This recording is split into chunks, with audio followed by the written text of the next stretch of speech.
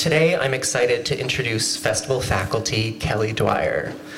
Kelly Dwyer's third novel, Ghost Mother, will be published by Union Square and Company in fall 2024. Kelly taught in the University of Wisconsin system for 15 years, as well as the Iowa Summer Writing Festival for over 25 years. Whether working with authors in person or online, Kelly is passionate about helping folks achieve success. A graduate of the Iowa Writers Workshop and Oberlin College, Kelly grew up in San Pedro, California, and now divides her time between Madison and Los Angeles. Kelly also writes flash fiction and plays, which have been performed in New York, Boston, and Glasgow. She didn't include this last bit in her official bio, but she possesses an otherworldly ability to make emails exciting? Speaking of which, whenever I think of publishing, or rather the career side of writing, excitement isn't exactly the first word I jump to. However, after corresponding with Kelly, after perusing her website and reading her work and seeing a picture of her waving a sign at the writer's strike while wearing just the biggest smile, I felt something kind of like hope. Life is too important to be taken seriously, Kelly writes on her website, quoting Oscar Wilde, which is why I thought she'd be the perfect voice to start off our week. Her expertise is tempered but never jaded. It's playful and yet rigorous all the same. She's a welcoming soul in an industry that, unfortunately, seems nebulous, daunting, and secretive. And I wish more people, not just publishers, shared her openness to life. I'll refrain from piling on more compliments because selfishly, I want to sit down with my own notepad. So without further ado, please welcome Kelly Dwyer. Thank you so much. Thank you, Mason. I really appreciate that, and I appreciate all of you being here. Oh, there, the mic kicked in. Great. It's so great to have you here in this room and on campus to see everyone in person. I've been teaching over Zoom through the University of Iowa Summer Writing Festival, and I'll continue to do that, but there's just such a great energy to being all together in person, so thank you so much for coming and attending the festival. Today we're talking about prepping for publication. This is my pug Rosie. She lived for 13 years and died last year, and unfortunately she never got her novel published, but she wasn't very good at the keyboard, so I don't think that should deter you.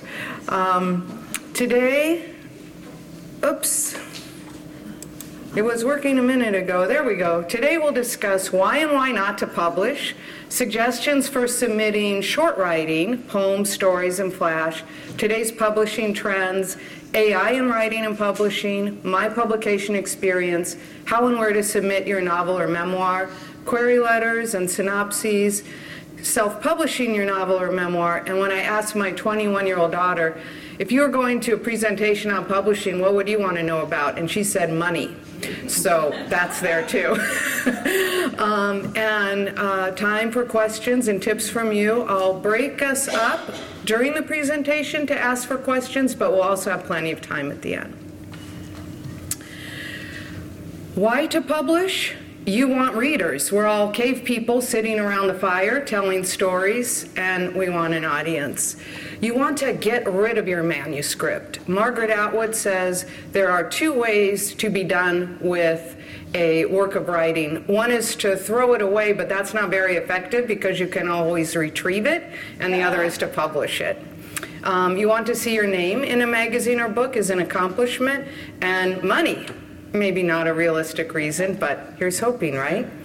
Why not to publish? Your manuscript might be very personal. You're simply writing for self-expression. You'd rather not deal with rejections. And I just want to note that either way, you're a writer. A runner is someone who runs, not someone who finishes first in the New York City Marathon, and a writer is someone who writes. So you're here, you're a writer. Congratulations already. First, we'll start with tips for shorter submissions, flash, poetry, stories. The first step is to study literary magazines and decide which is the best fit for your piece. Every magazine is different and they want different things. What sort of acceptance rate are you searching for? Competitive, generous, or in between? We'll talk more about that in a minute. Some literary magazines and contests charge a reading fee, so you need to decide if you want to spend money on submitting or how much. For me personally, I've spent $2 or $3 on a reading fee because I feel that's fair. Someone is taking the time to read my work and it's good for the magazine. One time I spent $25 to submit a play, but 3 writers gave me, I think it was about 3 single-space pages of notes each. So I thought that was fair compensation. I got great feedback from professionals. Otherwise, I personally wouldn't spend that much to just enter a contest.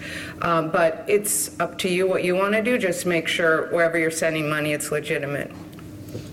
When you decide which magazines are right for you, be sure to go to their websites and follow their submission guidelines. How to know where to submit shorter pieces. I am not getting paid by Duotrope, but I cannot recommend it enough. It's a website. You can sign up for a free 10-day trial period, and then it's $5 a month or $50 a year. And it's a huge database of literary magazines that you can filter by, alphabetical, by word count, by acceptance rate. So if you're maybe far along in your writing career and you want a very prestigious magazine with a 1% acceptance rate, you can find that there. If you're just starting out and you think, I want more of a 50-50 chance, you can look at magazines that have 50% acceptance rate, and there are even some that have 80%. So it's a great resource. Poets and Writers also has a database of 1,000 literary journals. They also have an open readings section, and you can also sign up for their submission tracker. I subscribe to Poets and Writers. You get an email that tells you about upcoming contests or opportunities to submit. Readsy blog also has a database of journals, and you can follow editors on Twitter and maybe Threads. The cover letter should be short and to the point. You don't need to say much, if anything, about the poem or story you're submitting. You might tell the editors why you're choosing their particular magazine. You can include some biographical information if you want. If you studied English or creative writing in school, you might include that. If you studied astronomy and you're writing sci-fi, you might include that. You can also mention that you've taken courses at the Iowa Summer Writing Festival. So here's a sample cover. This is adapted from Gotham. Dear first name, last name. I think that it's a good idea not to say Mr. or Ms. because we don't necessarily know how a person identifies from their name. So Joe Brown, Joanne Brown, submitted for your consideration is The Misfits of Greenwood, a short story at 2,000 words. Ha Ha Magazine is a publication that values humor, an element I hope you enjoy in this story. I've taken many creative workshops, or I've attended the University of Iowa Summer Writing Festival. Thank you for your consideration. Short and to the point. In terms of the response, don't be discouraged upon receiving rejections. F. Scott Fitzgerald used to wallpaper his room with rejection slips, seeing them as inspiration and a badge of honor, and everyone gets rejected. It's a part of the process. You'll probably receive a form letter rejection. If you receive a personal note asking you to revise or submit again, seize the opportunity and do so. That person is sincere. They don't write that to everyone. Know that just completing a story or poem is a wonderful accomplishment. But if you do receive an acceptance, celebrate. That's a special achievement. And if your writing gets published, please let me and the festival know. We want to brag about your success. You might also be interested in publishing on Medium or Substack. These are open platforms in which you can publish a blog without a personal website, and it's possible to make money on these sites through subscriptions. Okay, before we move on to novel or memoir, does anyone have any questions about submitting shorter works? Yes? But Amazon also has a self-publishing Is that for novels only, or is that for shorter pieces as well? As far as I know, it's just for books, novels, and memoirs. I haven't seen any short stories or poems on there, but we could look that up. Yeah. What sort of protection in terms of ideas or intellectual property, I guess, are afforded by doing one of these online shorter formats? Oh, that's a good question. Well, I know that you can copyright your work on some level just by using the copyright tag, but I think you would need to talk to a lawyer about, any kind of more protection than that. I think that's a good question because unfortunately there are people out there who could take ideas or pieces. I know someone that happened to with a screenplay, but I haven't had that experience with poems or short stories, but it's good to be cautious, yeah. Okay. Real quick, could you go back to the last slide? So Medium and Substack are two forms that offer writers the opportunity to create an account and submit, not even submit, just post poems, short stories, articles, essays, personal blogs without having a website. And it's very easy to sign up. It doesn't cost anything unless you want to subscribe to other people's. Some material is subscription only.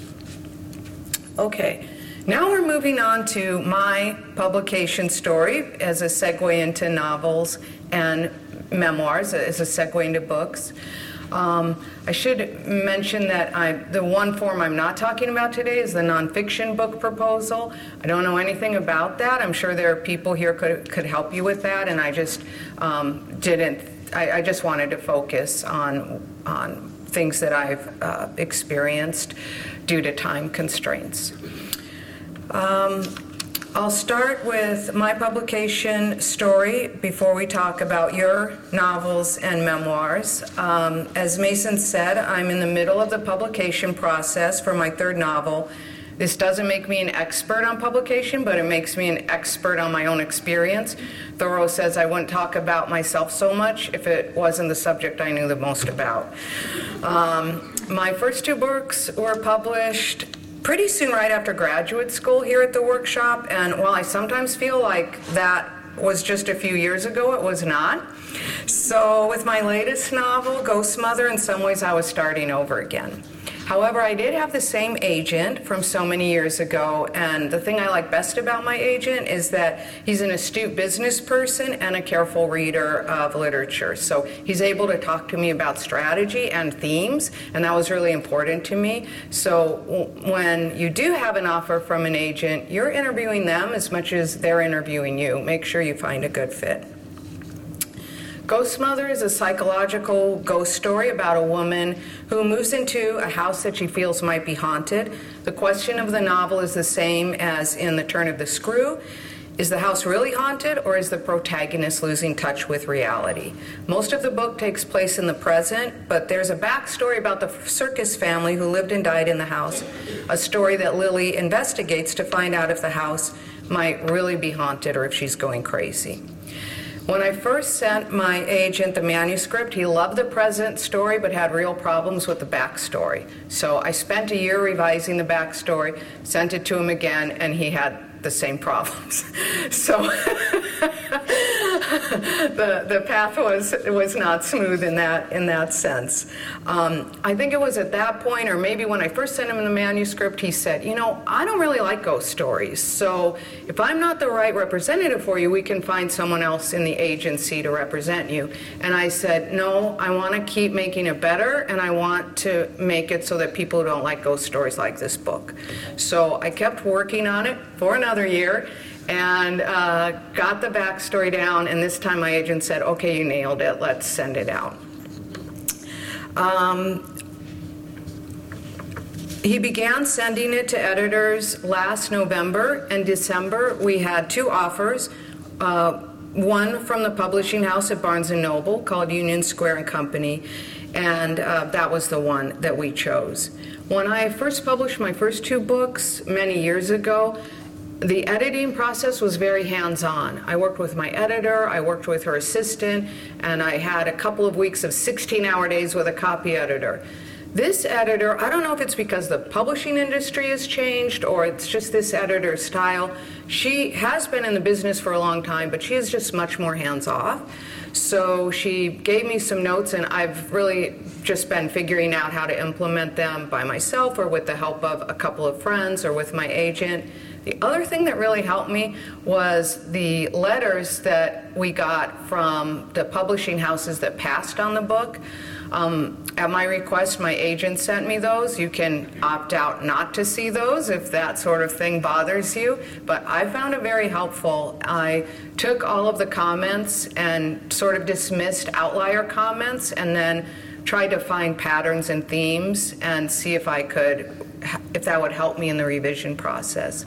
In this book, one common comment was it doesn't have the major twists of contemporary thrillers nowadays like Alice Feeney, and that really surprised me because I did not know I was writing a thriller. I thought I was writing like a classic literary ghost story with character development and a murder mystery. So first I was like, okay, I need a major twist at the end, and then I realized that was not going to work for this book. And those sorts of twists need to really be implanted at page 1. But I did think, well, what I could do in taking these comments and adapting them to fit my needs, I thought maybe I could take the twist I have and make sure it lands harder. So that's how I took those comments and helped revise my novel. I'm just mentioning all this because if you get rejected and you get notes, don't get discouraged. The notes are either going to be irrelevant or they're going to be helpful. So try to see it that way as a learning experience, and I think it'll be a good experience.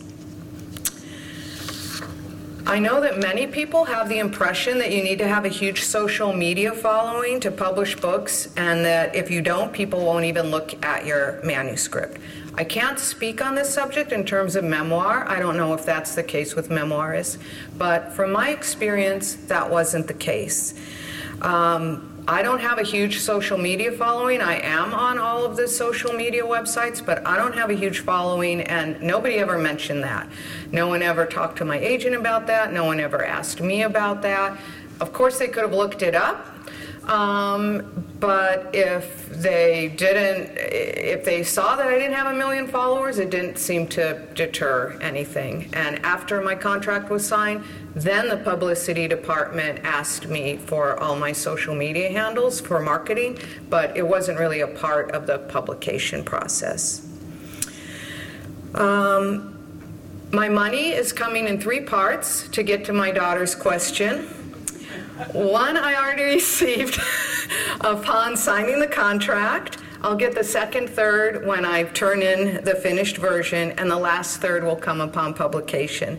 My agent takes 15% of that, a percentage which is very well spent, and because when you write a book, it's self-employment tax. Uncle Sam takes a very big chunk of that, and whether that's well spent, I'll let you decide. I don't have a comment. I don't think there are pros and cons. The advance is an advance against royalty payment, by the way. So if you get an advance of $100, you need to make $100 and then start getting royalty money. For traditionally published books, that royalty money is about 10 to 15% per book, and I'll talk about self-publishing later. The only other point I'll mention about my own publication journey is that for my first 2 books, I did get film offers. One I did not take, one I took, $5,000. Woo! Almost could have bought a used car, but not quite.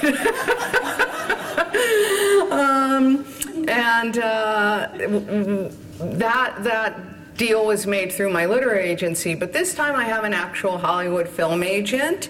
My agent sent her my novel, and it really resonated with her. She wrote us back with the names of directors and producers she wanted to send it to, and these were the makers of some of my favorite movies. So as soon as she wrote, I want to send it to Ari Aster's production company, he did Midsummer, I was like, you're speaking my love language. So we met in Los Angeles in May, and she signed me on, and she'll start sending it out when the writer's strike is over. I'm not holding my breath, though, because I think a lot of these offers get made, then they revert back to the writer after 3 years, usually, whatever's in the contract, if the movie isn't made. But I'm a movie fan, so it would be great, but I'm not holding my breath. We have more to discuss about publishing, so I don't want to spend much more time on my own journey, but I just want to make sure there isn't a question or two before we move on. Yes? Can you talk a little bit about your relationship with your agent, how much back and forth there is? Like, you mentioned there was a long period of time. Yeah. I mean, did you keep in touch with your agent during that time? What's the... He's only interested in me if I have a book. He doesn't want to know about, here are my travel pictures, you know. So when I wrote to him after this long period, I knew I wanted him to represent me still, but we didn't need to sign a new contract or anything. That had already been done. But once we're in the process, he's very receptive. He gets back to me very quickly. But if it's not about that, then there were long periods where we didn't talk, yeah. He's in New York and I'm not, so that could be something too. Yeah. You mentioned an advance against royalties. Yeah. Is there a way, once you're starting to publish, to check like how many books are being sold or? Yes. I'm not sure how that works, but I think it's a quarterly statement that the publisher sends you. I don't know if there's a way to check like hourly or daily, except by except by going on Amazon and seeing how your book is doing, which I don't know if I recommend that, but it sounds a little stressful. But I don't think the publisher would update you more than that, because when books get returned, that doesn't count. So, you know, if people buy a book and then return it, that doesn't count in your royalties. So I think they need to wait and make sure. Anything else before we move on? Okay. These are general trends in book publishing. The U.S. book industry made $28 billion in revenue in 2022, including self-published and commercially published. Over 4 million new books were published in 2022. Why can't we be one of them, right? Seem like pretty good odds. Romance is the most popular genre of books sold in the U.S., achieving over 32 million print copies. Total U.S. book sales hit almost 800 million units in 2022 across all print sales. That's about a 4% decrease from 2021, but about a 4% increase over 2020. So I feel like for the most part, books are still alive and well. The big novel genres always dominate sales: romance, crime mystery, sci-fi fantasy, horror, but certainly these aren't the only categories. Women account for nearly 80% of fiction sales in the US, UK, and Canada. So if your reader is a woman, those are good odds. Currently, about 1 million new self-published book titles appear every year. And this is revenue by book type, with hardback getting most, and then the rest made up of paperback, ebook, audiobook, and I never figured out what other was, but somehow it gains 8% of sales. More trends for 2023 and predicted. There's a growing demand for audiobooks and ebooks. Those forms are just skyrocketing right now. The pandemic hurt small independent bookstores, with 60 of them closing for good in 2020, and many people think the independent bookstore will have a hard time recovering. But that said, bookshop.org is helping with online sales, and 30% of those profits go to the bookstore of your choice. Maybe that's Prairie Lights. Libraries want free access to for their patrons. Publishers want to sell books. Right now, publishers charge libraries about $45 per ebook, but of course that book might be checked out by dozens or hundreds of individuals. So right now there's a debate between libraries and publishers about a fair price for ebooks. As writers and readers, we love the access that libraries give to readers, the access and information. But as workers, writers who get paid by how many books we sell, maybe we can't help wish that the 50 people who might check out our book from the local library would buy it instead. And then times that number by 17,000 public libraries there are in the U.S., so you can see the debate wages on. Self-publishing keeps rising. It's increased by nearly 300% in the last 5 years. In 2012, there were 6 big publishers, which accounted for 50% of all book sales. A few years later, Random House and Penguin merged, and now there are big 5 companies, and these companies now account for 80% of all books sold. But that said, indie publishing is also growing in popularity. Wolfpack and Mango are 2 independent publishers whose sales have increased about 300% in the last couple of years. And there are increasing calls for diversity, both in terms of subject matter, in terms of writers, and in staff at publishing houses. Technology, including AI, is shifting the industry. I downloaded a GPT app and wrote a few sentences and then asked the program for help just to see what it was like. And the program wrote 2 sentences in my scene, and they were the worst sentences I've ever read, which was quite gratifying. They made my first-year composition students' writing look like Shakespeare. So I don't think AI is going to write fiction anytime soon, but I'm not naive enough to think it will never write good fiction. I think that these programs will only get better. Right now, AI is publishing, of course, articles and nonfiction books. Another issue is plagiarism. The AI is programmed to write by reading published, copyrighted material. It learns from this material and then critiques or writes on its own, but the authors it uses to learn from are not compensated. So there are lawsuits happening right now about this issue. One thing AI is good at in terms of publishing is cover art. If you look up AI-generated cover art, some of it is really quite good, and that's undoubtedly bad news for cover artists who are losing jobs and may be out of work.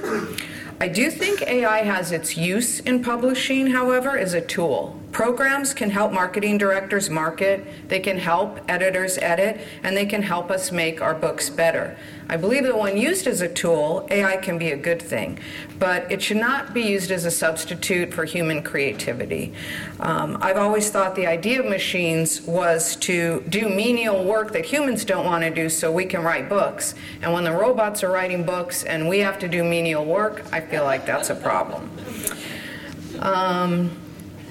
I'm sure, there's a picture Mason was talking about. I'm sure you know that my daughter saw this and she said, "Could you have worn one more accessory?" And I said, "I don't think so."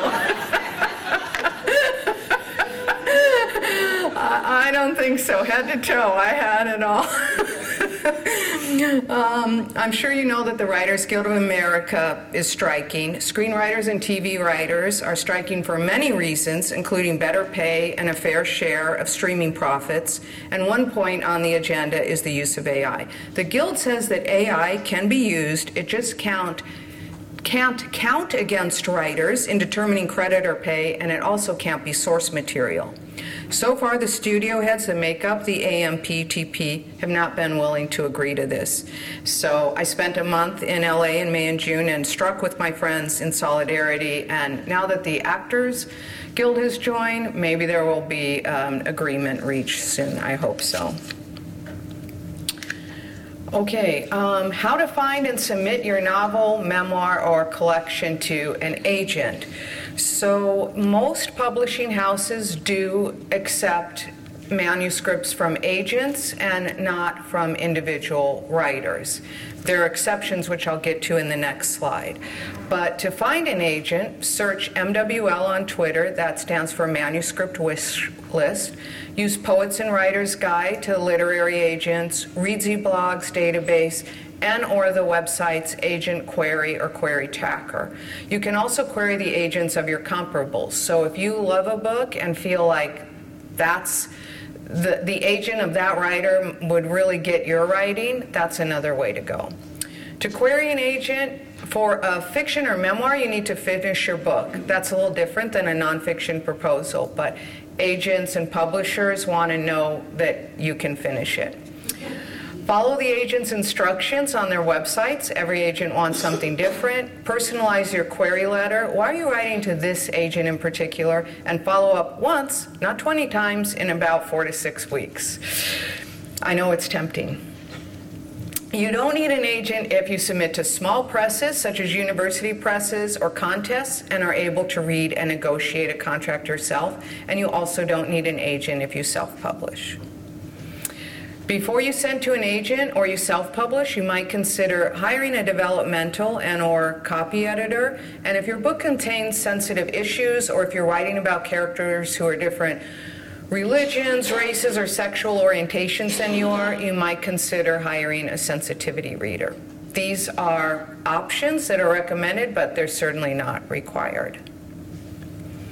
To submit your manuscript to an agent, you'll need to follow the directions on the agent's website, write a query letter, which queries the agent to see if they would like to represent you or read more of your book, and include a synopsis and possibly 1 to 3 chapters.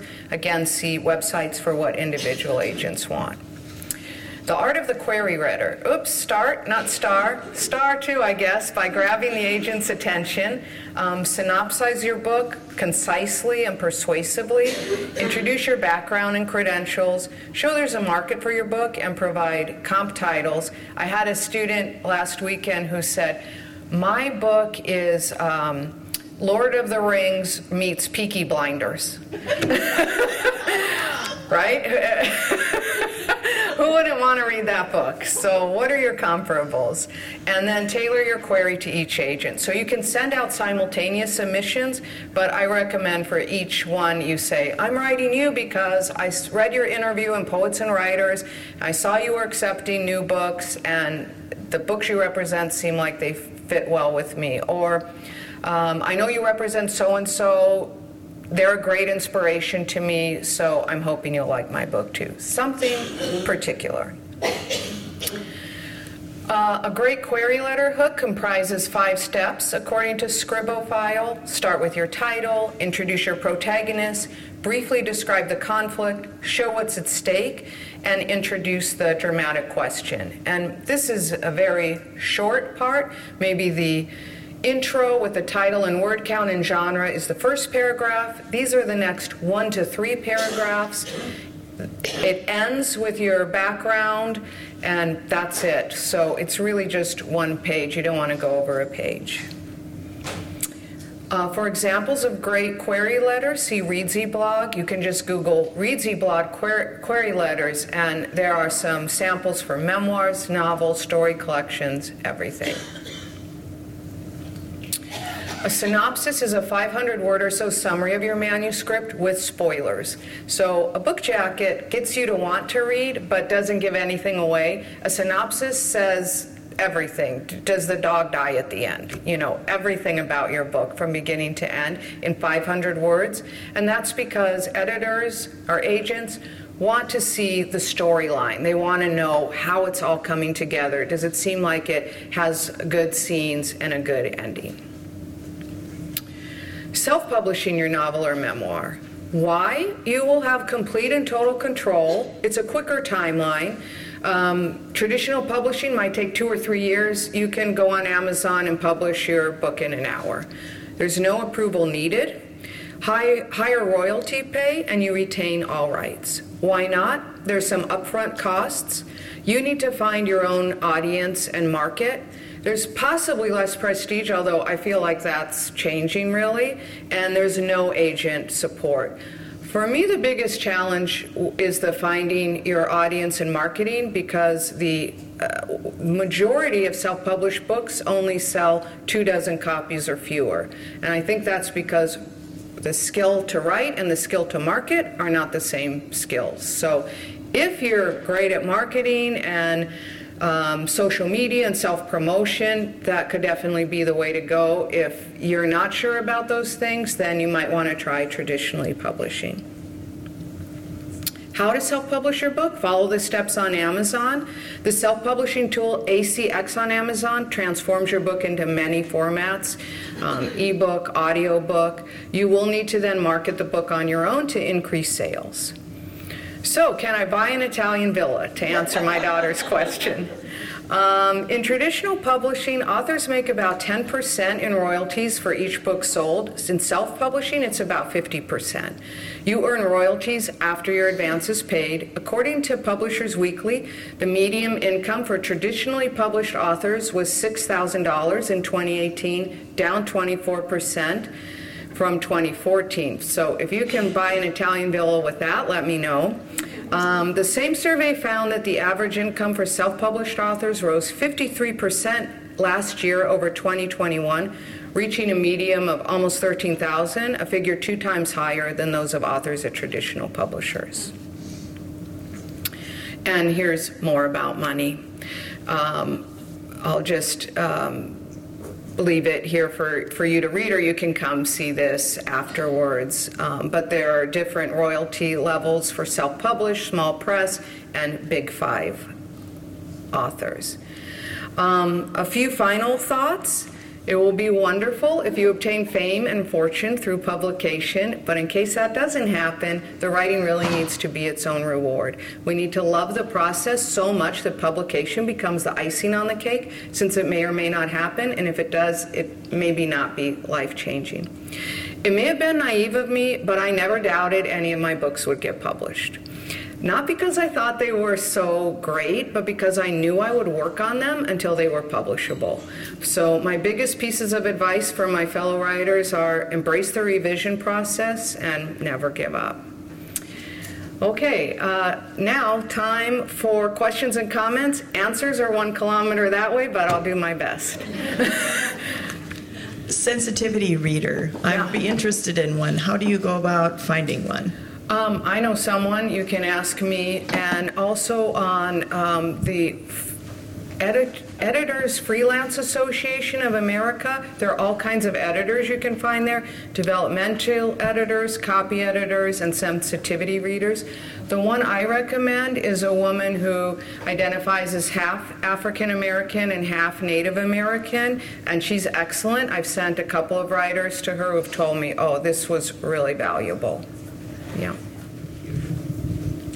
Yeah, my question is suggestions for tracking down good comp type titles. How is the best way to go about doing that? I need to come up with 3 by this afternoon's workshop. Wait, you want us to do your homework for you?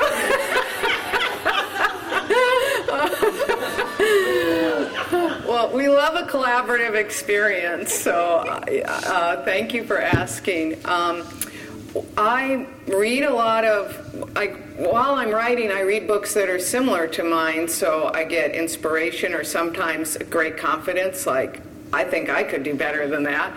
And sometimes it's like, wow, that's so good, I'm so inspired. So for my book, I just read haunted house books, ghost stories, like Googling those, haunted house books, ghost story books. So if you're writing a literary fiction with maybe like about a marriage or something, you can just Google stories about marriage or something. Good luck. We won't tell your instructor. If you do go the self-publishing route, can those also be made into audiobooks? Is there a free audiobooks kind of thing? Yes, a robot reads your work. But I'm half kidding. If you go on AXC, it's a Amazon link, and you'll find that you can put it into any format there, print book, ebook, and audiobook. And I think the default is that it's narrated by a robot, which I think is less expensive than a human. But if you want to pay a human to do it, I think you would just follow the steps. But I definitely recommend it. Only 1% of self-published books are on audiobook, and it seems like that's really an untapped opportunity because audiobooks are so popular now. They're increasing in popularity. So I'm always listening to a book as well as reading a book. So I think it's great for self-published authors to use that form. I just have a quick question. Yeah. On film rights, because that's an interesting concept. Yeah. How does it actually work? So does it work similar to when you have an agent for the book? So basically your agent finds different offers and then you negotiate and you pick the best one so that when you sell those rights, basically you know what you're getting? I mean, your mouth to God's ears, as Grandma would say, that you would get all these multiple offers. That didn't happen to me. I had one offer for both of my previous books, and the first one, the agent, the person who wanted to buy my manuscript was just so effusive, and she called me directly, which isn't supposed to be done, and I got off the phone and said to my husband, "We're going to be rich." But then she made a very low offer, and there were other complications. When you sign your film rights, unless you're a big name, you're just signing everything away, and they can do what they want to with the book. So I didn't have faith that this person would make the movie in terms of my vision. In the second book, a director, my agent sent it, or someone at my agent's agency sent it out, and a director who seemed like had a vision that would work with me wanted to buy it. I got that one offer, as I said, for $5,000. A movie wasn't made, big surprise, and in 3 years, the rights reverted back to me. This time, having a film agent, I think there might be more like multiple submissions, and I just don't know that idea of like everyone is fighting for your manuscript that would be as the kids say, awesome, but but I just don't know that that's going to happen. It's so expensive to make a movie. It's so time consuming, and often the directors or producers have their own vision. Like one of my favorite directors just creates his own screenplays. So once you do that, you basically lose any creative control over how that ends up? I think it depends on the contract. So your agent can negotiate a contract in which you have some creative control, or if you don't. I told my film agent that I wanted to write the screenplay, and she asked me if it was a deal breaker, and I said no, because I don't think I'm in the position to say, I will write the screenplay or else, or else the movie will not be made. I think they would be like, okay, we're not going to make the movie. That could be a result of that. So I obviously I don't have a contract right now. The first time that I did sell my film rights, I wasn't involved in the process. Yeah. Thank you. Yeah, thank you, Sunita. Okay, well, everyone, let's give Kelly a big round of applause. Thank you so much, Kelly.